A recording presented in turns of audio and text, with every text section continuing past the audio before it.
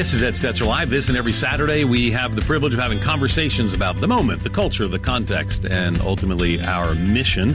And today is a pre-recorded episode. I tell you that not because it's not awesome. It actually is awesome. It's going to be a great conversation today, but because we can't take your calls. And there is a bit of an irony of the program being called Ed Stetzer Live on days when it's not live. But I didn't pick the name, so let's just move forward from that.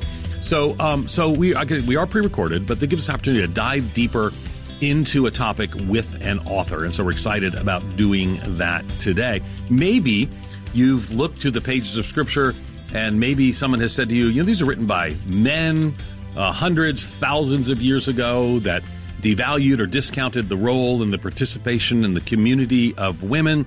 And maybe you've had questions about that. Maybe you've looked at the pages of Scripture and you see names of them like Paul and Timothy and Daniel, and you're like, well, what about some women's names in there? Where the place of women in the pages of Scripture? Is this an overlooked group?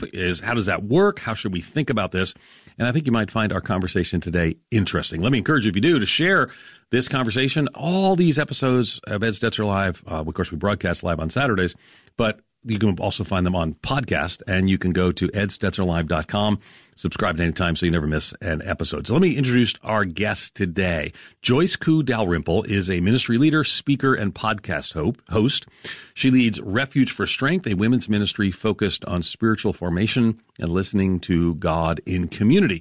She also helps lead a house church called Church 360 in the Wheaton, Illinois area, and she and her husband Tim have 3 daughters. We happen to be friends. We lived on the same street when we lived in Wheaton, and so we're appreciative of them and their friendship. They adopted their youngest from China, and Joyce also hosts a podcast related to adoption called Adopting Hope, about foster, adoptive, and spiritual parenting. Joyce, you are my last interview. We borrowed the studio of the Wheaton College Billy Graham Center. You're my last interview in Illinois. So thanks for taking the time. Oh, my goodness. I am delighted to be here and just honored that I feel like it's almost an historic moment to do this in the studio with you, Ed, before you move. I know, it's crazy. Well, it's interesting. So glad we could squeeze it in. Because we were, I don't remember. I didn't know how I found out about your book. Maybe we were talking about something else, but I found out about the book. Oh, I remember what it was because I was thinking there was a church asking me about something. Anyway, long story short, and I found out the book and I said, I want to talk to Joyce in the studio live. It's always fine. We had a wonderful program. We actually, just before our conversation, we had Sheila Walsh on. Great program. She talked, and people can always go to edstetzerlive.com. But there's always something about being in the same room, in the same studio. And you were a broadcast TV journalist. So in a former life. I've had several former lives before I became a pastor. I was a journalist and then an attorney. Yep. And then went to seminary just 8 years ago. Wow. And I was already a mother of 2, going on 3 at that point, and had a career change and went to seminary. Wow. And it was then that I discovered these amazing women in the New Testament, which is what the book is about. Yeah, journalist, broadcast journalist, attorney. You have had a fascinating life. So let's talk about this. First of all, a little context. So this is part of a series, and Nav Press, our friends at Nav Press, we're super thankful for Nav Press at Moody Radio, and they do lots of great work. They have this series with over 2.5 million copies sold. Now, your book might have sold 2.4 million of those. I don't know. No. But that's the whole series. It's an amazing series. Is. Donna and I just early on were shaped by Nav Press. I've done a lot of things with them. I love the work they do. So you wrote for them this study. It's called Women of the New Testament. And so why that topic? Because I kind of set it up a little bit that you might assume that it's all men writing and recorded in the pages of Scripture. So why women in the New Testament? This is really born from my own kind of wrestling with God. When I went to seminary, I was the only woman in my class. I had all male professors, and I was kind of, to be honest, like struggling with imposter syndrome. And so I was wondering, do I belong?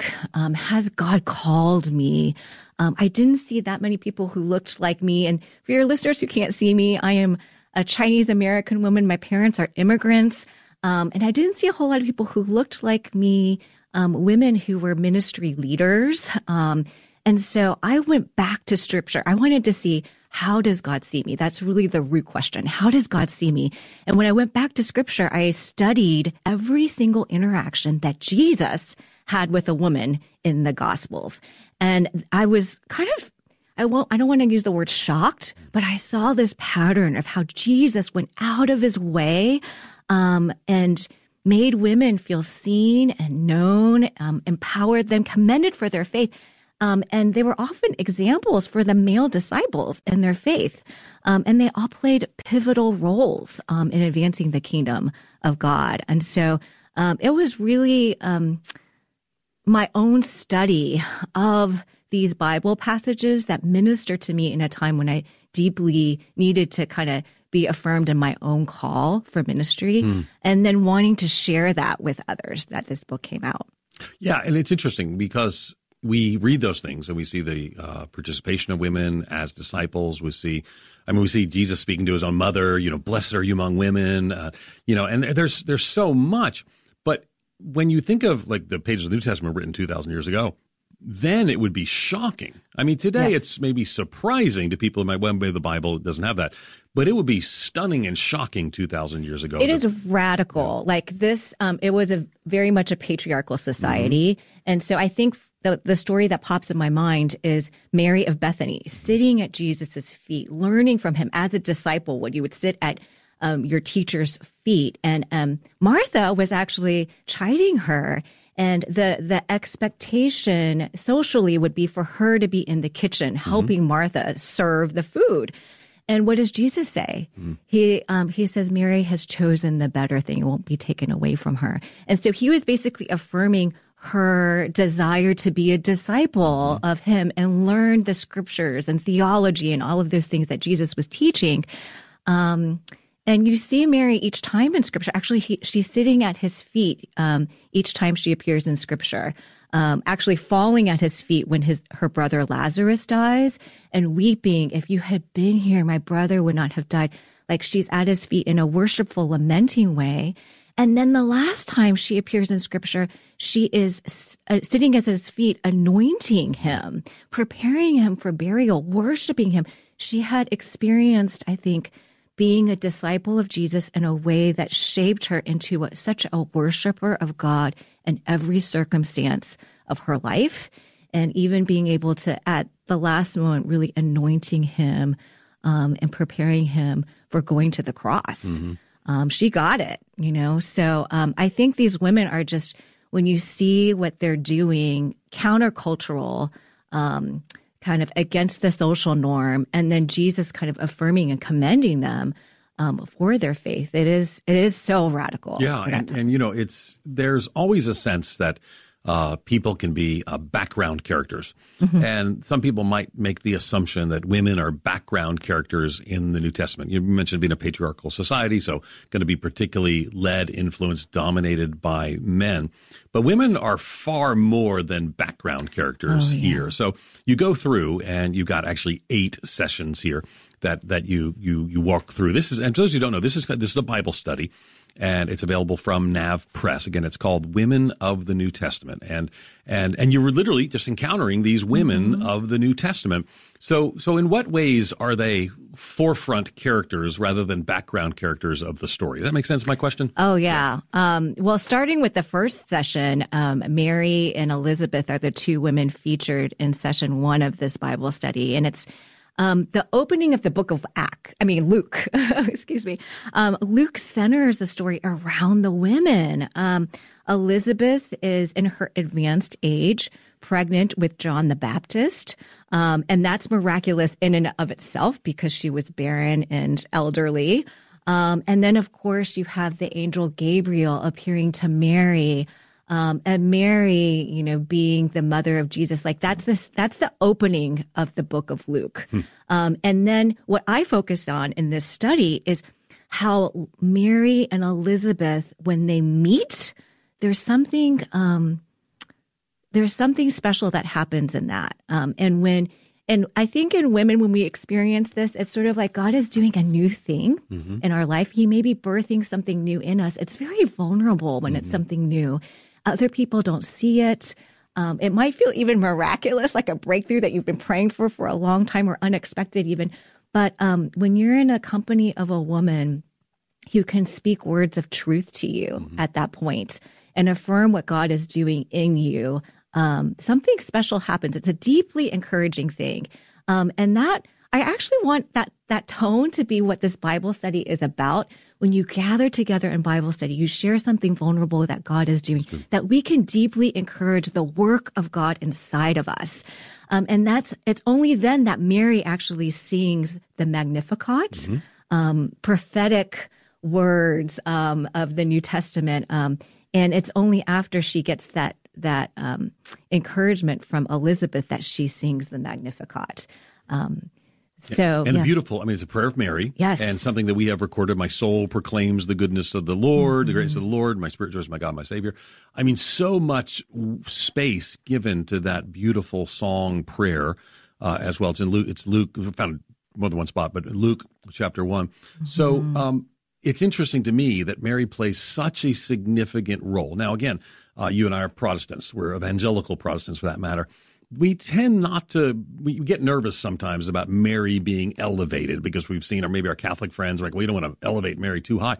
But the Bible elevates Mary pretty high. I mean, Jesus elevates Mary pretty high. And so what a wonderful thing to study Mary right at the beginning. So it's Mary and Elizabeth right at the beginning, who are so central to the gospel story, to a story of trusting Christ, of obedience, of faithful service. I mean, Mary's a great example for us to follow and not to be nervous that elevating her too high. I mean, again, I don't think for most Protestants that's even an issue. Right. I totally agree. And we see, I mean, we focus on Mary as the pregnant Mary in the very beginning of the story, but as if in the study, but if we trace Mary kind of throughout, she's there obviously at the cross when Jesus dies. And she's actually mentioned in Acts chapter 1 in the upper room when the disciples are kind of waiting for the Spirit. Jesus has already ascended. They're waiting for the Holy Spirit to come. And they're just in the room praying. They mention that Mary and the other women are there waiting.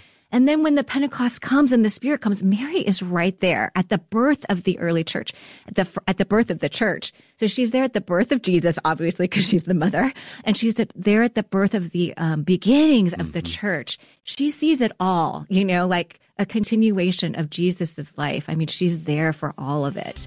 And when you think how that must have, how she must have shaped Jesus and how Jesus shaped her, she's both the mother of Jesus and a disciple of Jesus. Powerful. We're going to continue our conversation with Joyce Ku Dalrymple in just a moment. We're talking about women of the New Testament, both as facts, but also as a new resource by Nav Press called Women of the New Testament. Stay with us. We're going to continue our conversation in just a moment.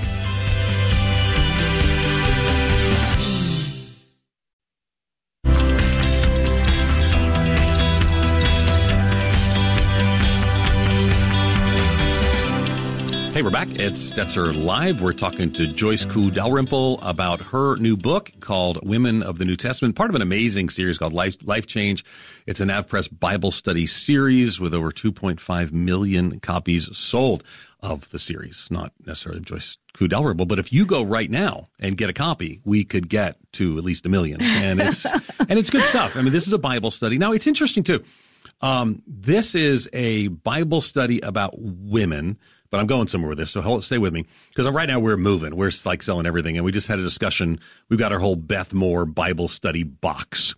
And we just had a discussion about, because most of it I have digitally now. So what do we do with these boxes of Bible study curriculum? So, but Beth wrote Bible studies for women. She still does. That's her focus. That's what she feels God's call is. This is a Bible study about women. That's not just for women as well. That's it. Why is it important that men and women learn about the women of the New Testament? Well, I think that we miss out as the full body of the church when we're not, we're only studying, the men, or the women are only studying the women. We can learn so much from one another. And the same thing about learning from different Bible teachers who are both men and women. And I think women tend to listen to both men and women teachers, but sometimes men have their primary sources, whether that's authors or Bible teachers or pastors, be only men.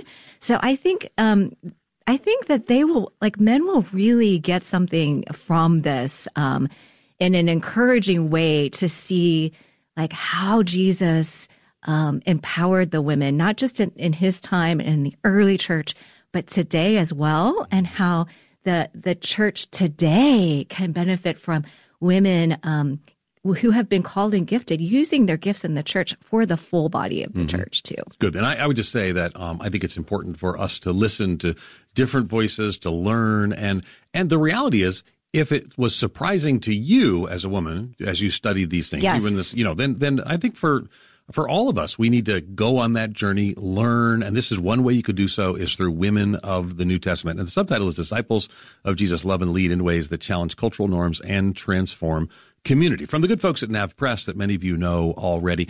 Okay, so we talked a little bit, and we're just going to go through. Now, you can't see what I see, but I'm holding a copy of the book right here.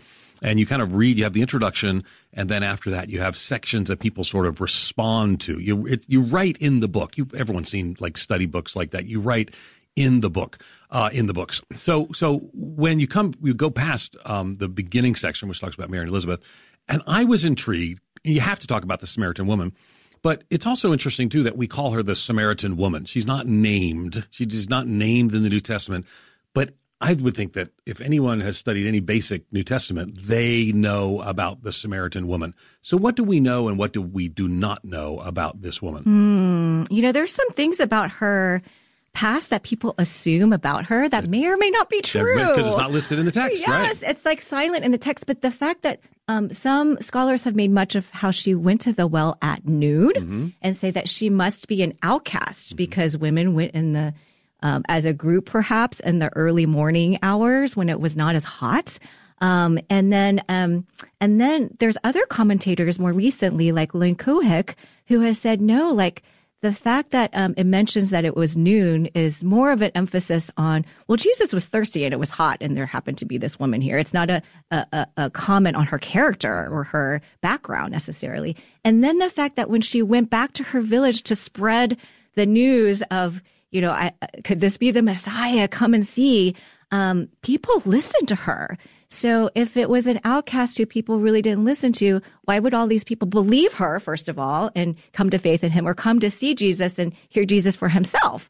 So that's part of something that I learned, that maybe we were seeing her through a particular lens that may or may not be true.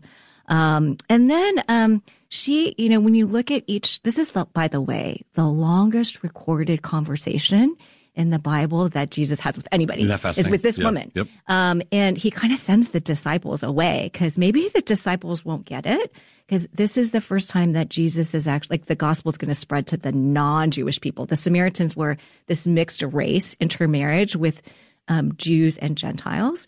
And so the gospel here, it's kind of a pivotal moment in history, is being spread for the first time to non-Jewish people. And he uses a Samaritan woman to do this. Yeah, and we did say that is like so huge. Yes, it is so huge. And it's almost, the disciples aren't, almost because people would have just almost revolted at that idea you can't do that. You can't do that. You can't talk shocking. to her. Exactly. Yes. Let alone have her be one who would spread the gospel. Yes, it's so radical. But this was Jesus's plan. This was the plan that God had from the beginning, all the way back in Genesis 12 with Abraham. You will be a blessing to all the nations. This was part of his mission from the very beginning. And we see this in John 4 with the Samaritan woman. He is on mission, and the Samaritan woman gets his mission. He doesn't even have to officially commission her to go to tell the people in her village. She does it on her own, which I think is amazing in and of itself. And he has to kind of unpack and explain what he's doing step by step to the disciples when they come back from searching for food. They're like, hey, have you had anything to eat, Jesus? And Jesus says, I have food to eat that you have no idea. And his food is to do the will of God. And here you see the will of God is this harvest among the Samaritans. Yeah, by the way, you mentioned Lynn Cohick, who happens to be one of my good friends. Yes. And we actually would dog sit her dog and hang out. We actually had a podcast together for a while. For Theology for Life. And I missed that. We served together at Wheaton. She's at Houston Christian now. And we were both at Wheaton, and now I'm at Biola University. But you might, if you're interested in more, diving way deeper into a scholar level, her book, Women in the World of the Earliest Christians, Illuminating Ancient Ways of Life, is sort of, it's changed a lot of people's ideas about you just mentioning the Samaritan woman, and maybe it's not so bad she was there at noon. She had a big influence and more. Okay, so come back and tell us a little more about the Samaritan woman, because I mean, the idea of her being unclean by definition of being a Samaritan, we sort of touched on that a little bit, but Jesus is breaking social norms, engaging in woman conversation, teaching her theology here at the well, speaking to her situation. A lot of times all people take away from this is that he confronted her. You've got, you're married a bunch of times and you're bad. But there's so much more that goes on in this longest conversation with Jesus ever. Tell us more about it. Right. Well, one of the key moments in this long conversation is the Samaritan woman, she has kind of a gradual revelation. First, she's like, you must be a prophet.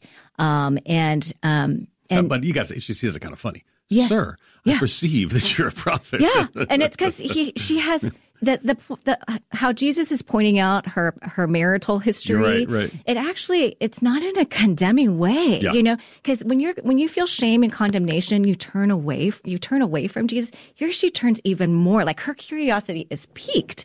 And I think it's because she feels known and seen in a way, that's actually attractive and draws her into Jesus. And I think part of that is, Jesus is offering her living water. So good. And that living water, that eternal life, he's offering knowing her whole past. Yep. So when you are known, like all of your past mistakes, all of your weaknesses, all of your sin, and you are still accepted and you are still welcomed, that is actually what's very life-changing. And that's what's happening, I think, here in this conversation. She feels loved and known by Jesus.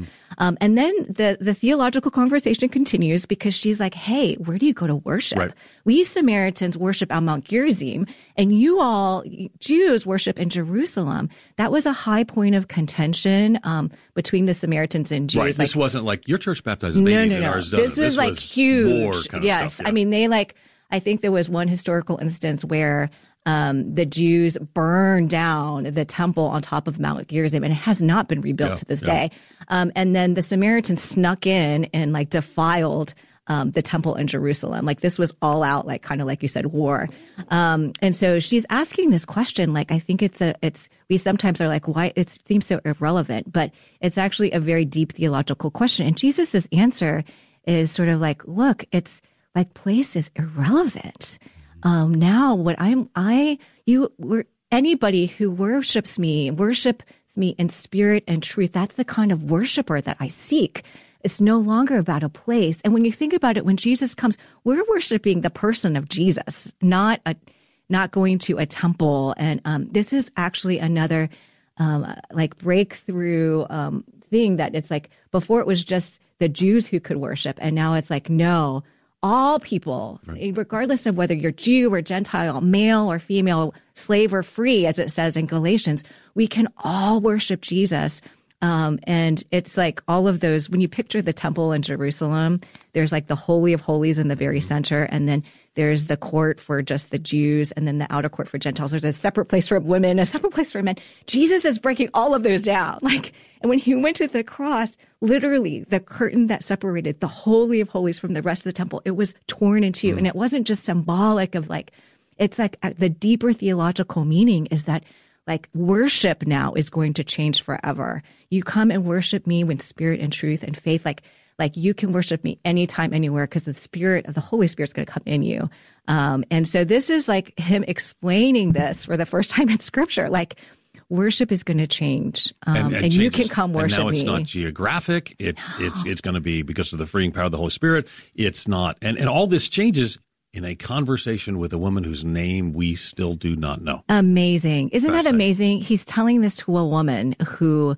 A Samaritan woman who's, like you said, like she's just going about her day, drawing water at the well. And then we forever are changed by the story too, as we delve into it, like the significance of it, right? Yeah, phrases like living water and all these things, these come from this conversation, and you might not even be aware of that. Yet, Jesus chooses these encounters. The Holy Spirit inspires the gospel writers to include, because there's lots of things that took place that we don't have recorded, but the Holy Spirit inspired these things to be included in the Scripture because we're learning something from the encounter, but the encounter itself teaches us something, and that it's even the shocking value that Jesus placed on women 2,000 years ago as well.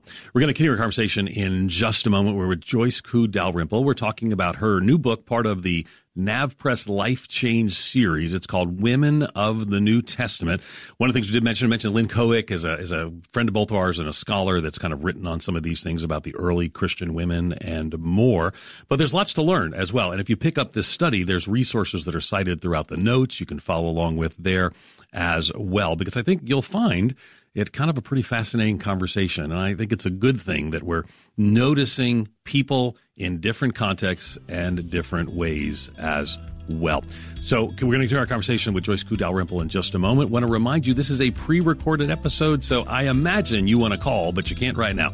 But we're going to continue our conversation in just a moment. We're going to continue to work through some of the women in the New Testament. I can't think of a better way to talk about women in the New Testament than discussing the women in the New Testament. So stay with us as we continue our conversation about women in the New Testament with Joyce Ku Dalrymple. Thanks for listening.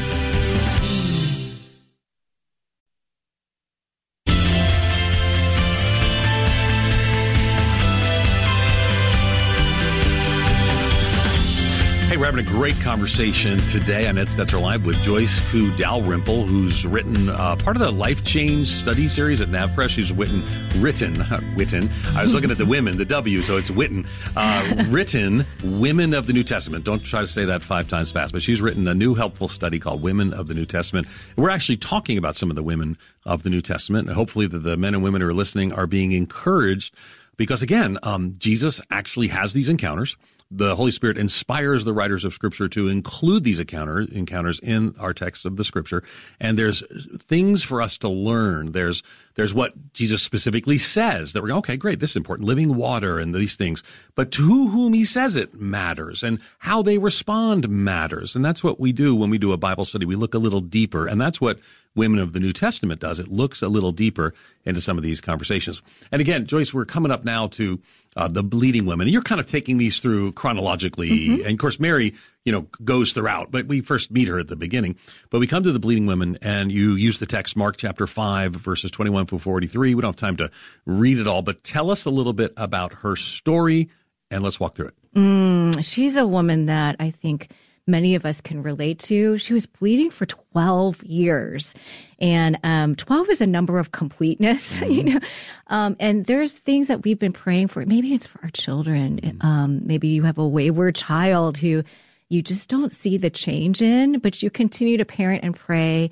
And this woman had tried everything. She spent all of her money. She went to see every single doctor. Instead of getting better, she got worse. And then she hears Jesus is coming to town. And she just has so much faith because, I think about even with COVID, how we had to isolate during that time and it was so difficult socially.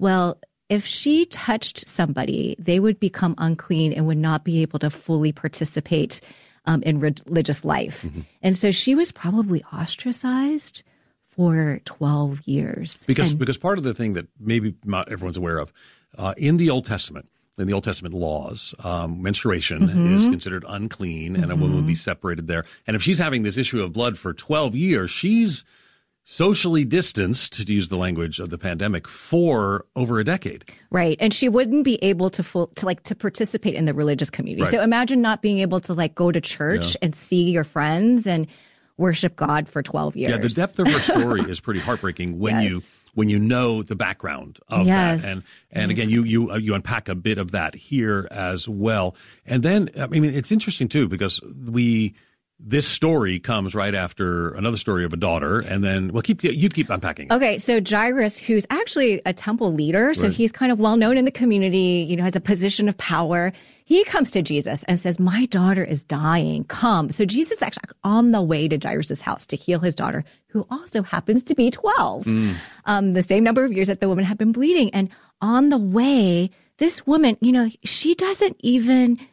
I can't think of another encounter in the Bible where someone is seeking healing but comes from behind. Yeah, it doesn't make she doesn't want to almost be seen. She's kind of sneaking in there, and she just touches the hem of his cloak. Yeah. And we know that phrase. Again, you might not have known until this moment. Many people might have known it, but you might have said, "Oh, touch the hem of his garment." Yeah. This is where that comes from. So much faith for this woman to just be like, if I could just touch him, I could be healed. And she does that. She's physically healed, but Jesus doesn't let her go. Right. Jesus searches for him. And the disciples are kind of like, hey, there's all these crowds around here. A lot of people could have touched you. Why are you looking for someone who touched you? But he seeks out this woman. And I think that's such an important point because Jesus actually is seeking out someone who is on the margins, who has been suffering, probably even, there's the physical suffering of menstruating for 12 years, but there's deeper, like social suffering that I think that loneliness is maybe even the bigger healing. Which could describe why she snuck up and all that. We don't know. Yeah, we don't know for sure. But but the fact that he actually wants to heal her completely, like restoring her in front of everybody else would actually restore her socially in that community. And then this, what's really remarkable, and we touched on this, how like we don't know some of the names of the women in the Bible. We don't know this bleeding woman's name, but he calls her daughter. Isn't that great? Your faith has healed you. And I kind of think that word, that name daughter, it defines relationship. It defines belonging. It defines wholeness. I actually quote Aubrey Sampson, who is a friend of mine and a friend writer. of ours, friend of our graduate of Wheaton College. Yes, she speaks at the Amplify conference. So she, in one of her books, she writes about this encounter and is like, she's no longer defined as the woman having an issue of blood. She's defined in this new way as daughter in front of everybody else. And she is fully healed. Jesus says, daughter, your faith has healed you. Go in peace and be freed from your suffering. Yeah. One of the things you touch on in the study that we haven't talked about yet is shame. Because, clearly shame is, maybe clearly is too strong a word, but we're making the assumption there's some shame that's at work here. And yet Jesus speaks into that shame as well. That's right. And I think, I feel like he does that so beautifully in so many of these stories with women who have been marginalized and unseen by their society. He sees them and he takes away their shame. Right now he's, instead of Jesus becoming unclean when the woman touches him, he's clean. And he makes the woman clean and he takes away her shame. And sometimes we don't think about when Jesus goes to the cross, he not only takes away our sin, washes us from sin, but he takes away our shame completely too. There is no condemnation for those who are in Christ Jesus. And he's demonstrating that in these stories. This woman wasn't bleeding because of, it was a shameful thing, even though maybe she had done nothing wrong, but just that fact made her impure. So. Okay, let's talk about another woman from another place that is not some place that Jesus would engage, and that's the Canaanites. The Canaanites are really some of the most vilely opposed people in the Old Testament. That's right. They were, people spoke of them, people wrote of them, people feared them, people engaged them, people went to war with them. And then we have this Canaanite woman. Who is this woman and what is she doing in the pages of the New Testament? Yeah, well, she is also known in Scripture as the Syrophoenician woman because she is from Syrian Phoenicia, but she's also known as she's a Canaanite. Right. And that's, as you mentioned, like they were the morally despised enemies, longstanding throughout the Old Testament, So here you have this woman who has a daughter, who is, I believe she's demon possessed. And so she cries out to Jesus. And this is really remarkable what she says when she comes to Jesus. She says, Lord, Son of David, have mercy on me. Jews reserved this title for Jesus because it's for the Messiah. When you say Son of David, that means Messiah. So that's a like Canaanite the legitimate woman should not be saying those things. Oh, no. The fact that it's coming out of her mouth is like she's recognizing that that the kingdom of David is like the rightful one over this land that they've been like fighting over, which is the centuries of war, right? Yeah, so that is particularly significant for her to call him that from the very beginning, and then she's so persistent, and then that's another thing that I feel like women, mothers in particular, can relate to if you have a sick child. Right. And this is the Canaanite woman is wanting for her daughter. She's coming to ask Jesus to heal her demon-possessed daughter. And she just will not let it go, and Jesus kind of turns her away. And we don't really know. This is so curious, this whole encounter conversation that Jesus has with her, because you're wondering why Jesus is sort of turning her away. And yet she persists and shows how her understanding that what the kingdom of God is for is not just for the Jews, but for her too, even a Canaanite woman. And then Jesus rewards her faith. He says to her, "Woman, you have great faith. Your daughter is healed."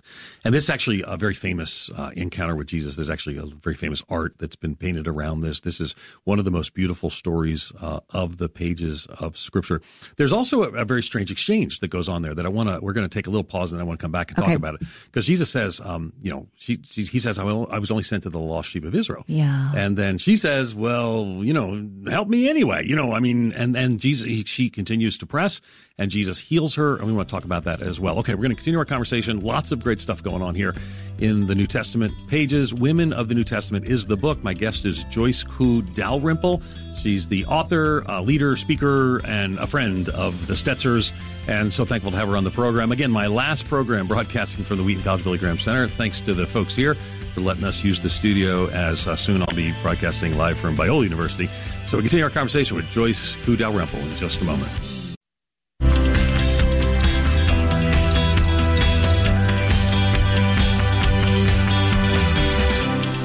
Okay, we're back at Stetzer Live. We were talking about, we're actually talking about different women in the New Testament, but that's actually the title of the book, Women of the New Testament. Joyce Ku Dalrymple's my guest. This is a pre-recorded show, so we can't take your calls, but we're having a great in-depth conversation because we have a little extra time to do that today. Okay, we were just talking about the Syrophoenician woman, the Canaanite woman, and it is kind of an odd exchange that goes on here. So people will ask and say, you didn't talk about this, so let's talk about this. So she comes to him. Disciples, basically said, don't talk to her. And he says, I'm only sent for the lost sheep of Israel.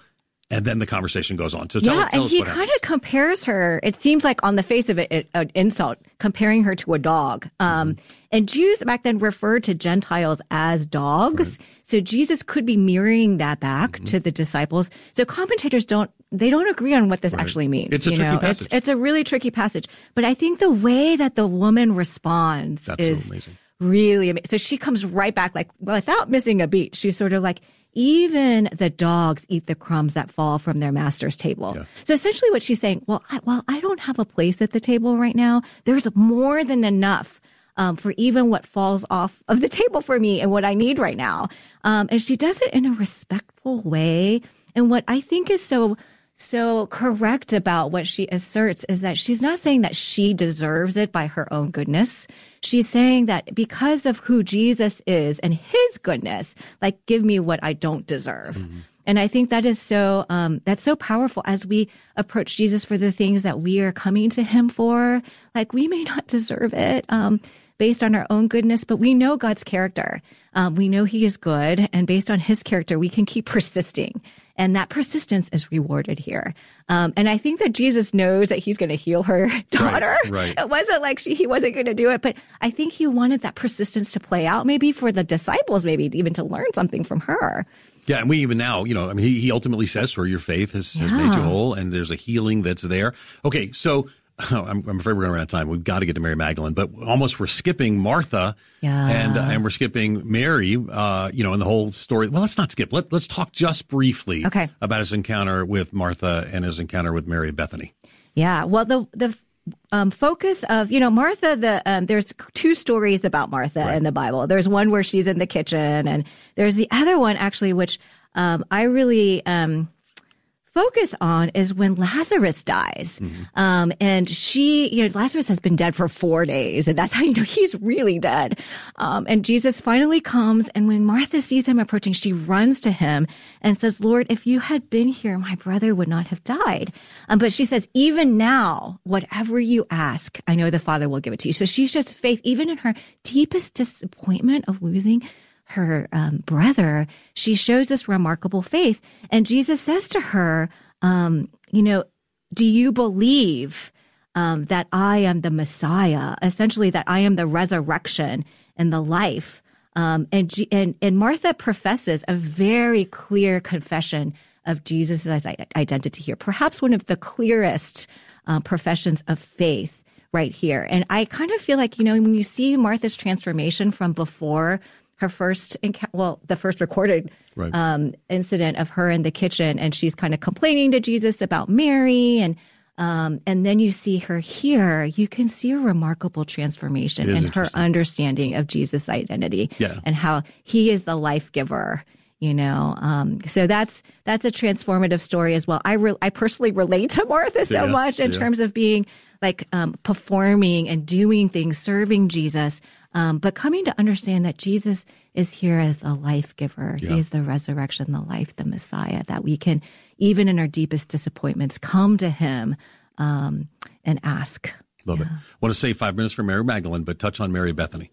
Which is, of course, the sister of Martha, right? I think we did. We talked about her already, about how she was at Jesus' feet. Right, that's right. How she's a true worshiper and a true disciple. And we see that over and over again, that the disciples around her, around Jesus, the male disciples, don't really understand her. They kind of don't get her.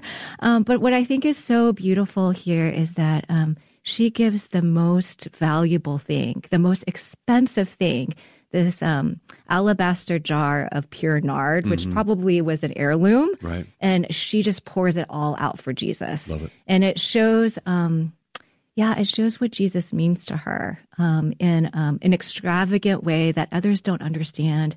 But I feel like sometimes people around us may not understand our worship or what we're giving to Jesus, but it's a beautiful thing. And Jesus calls it, wherever the gospel is preached, this story is going to be remembered as a beautiful thing. And so I think whatever we choose in our hearts to give Jesus, to give it with this worship, that it's going to be have a beautiful fragrance, if you will, because this is a fragrant perfume, a fragrant aroma that will spread and will be attractive to others around us. This will not be taken away from her. She That's was right. as well. Okay, so Mary Magdalene. Okay, now Mary Magdalene is, we know a lot more about her than most, but still some questions. She's mentioned 12 times in the Gospels, more than most of the apostles, more than any other woman in the Gospels, other than Jesus' family. But we've also, you can read online, she was a prostitute. That was one of the misunderstandings, and I know you're going to say that, to actually deliberately point out that it was actually a Pope Gregory. It was Pope Gregory the First. The first who actually made this mistake. 591. He confused her. Yep. Yeah, he confused her with this passage about the sinner from Luke chapter 7, which was about a former prostitute perhaps, but kind of made that mistake, and it kind of carried this lingering. It just grew and grew and grew. And actually, another Pope, John Paul II, had to clear her name and reinstated her, and actually called her an apostle to the apostles because of what she did. And I want to get to that later, so I'll save that for we'll be a little bit later in our conversation. But first, I want to say that Mary Magdalene, she first met Jesus because he healed her of 7 demons. And from that moment on, she followed Jesus. Luke 8, verses 1-3, it lists a number of women who followed Jesus from town to town and even financially supported their ministry. And Mary Magdalene is mentioned as one of those women. So we know that she is kind of part of the entourage. Sometimes, and this is also very radical, rabbis back then did not necessarily have female disciples. Right. They didn't teach women, but here Jesus is teaching the women alongside the male disciples. And many of us don't know that. We just think of the 12 disciples, but there's women who are also following him, and they follow him loyal to the very end. I mean, Mary Magdalene and some of these other women went all the way to the cross when perhaps all the male disciples except for John deserted Jesus, right? The women were there until he passed away. And the women were, again, after they took his body, they saw where he was laid, and they came early the next morning to do spices for him. And that was Mary. She was there, and she was there at the very end, at the tomb after Jesus died. So I love the continuation of her story. I love it. And it's throughout the pages of Scripture, and very central character as well. But again, I think we have to ask one of the reasons why was it so easy for the church to want to spread rumors about a significant woman in the New Testament? Because she's actually, Jesus appears to Mary Magdalene in John chapter 20. Mary Magdalene tells the disciples in John chapter 20, again, a woman who's two millennia ago couldn't even testify in court because it wouldn't be reliable. Yet here we are. Yes, and that's the point in my study actually of Mary Magdalene is basically she's the first person to see the risen Jesus. Right. She's at the tomb weeping. Peter and John have just come to investigate. They leave, but Mary stays there. And it would have been easy for Jesus to appear to all three of them at the same time. Mm-hmm. But he actually chooses to appear to Mary first and then says her name. She recognizes him when he says her name.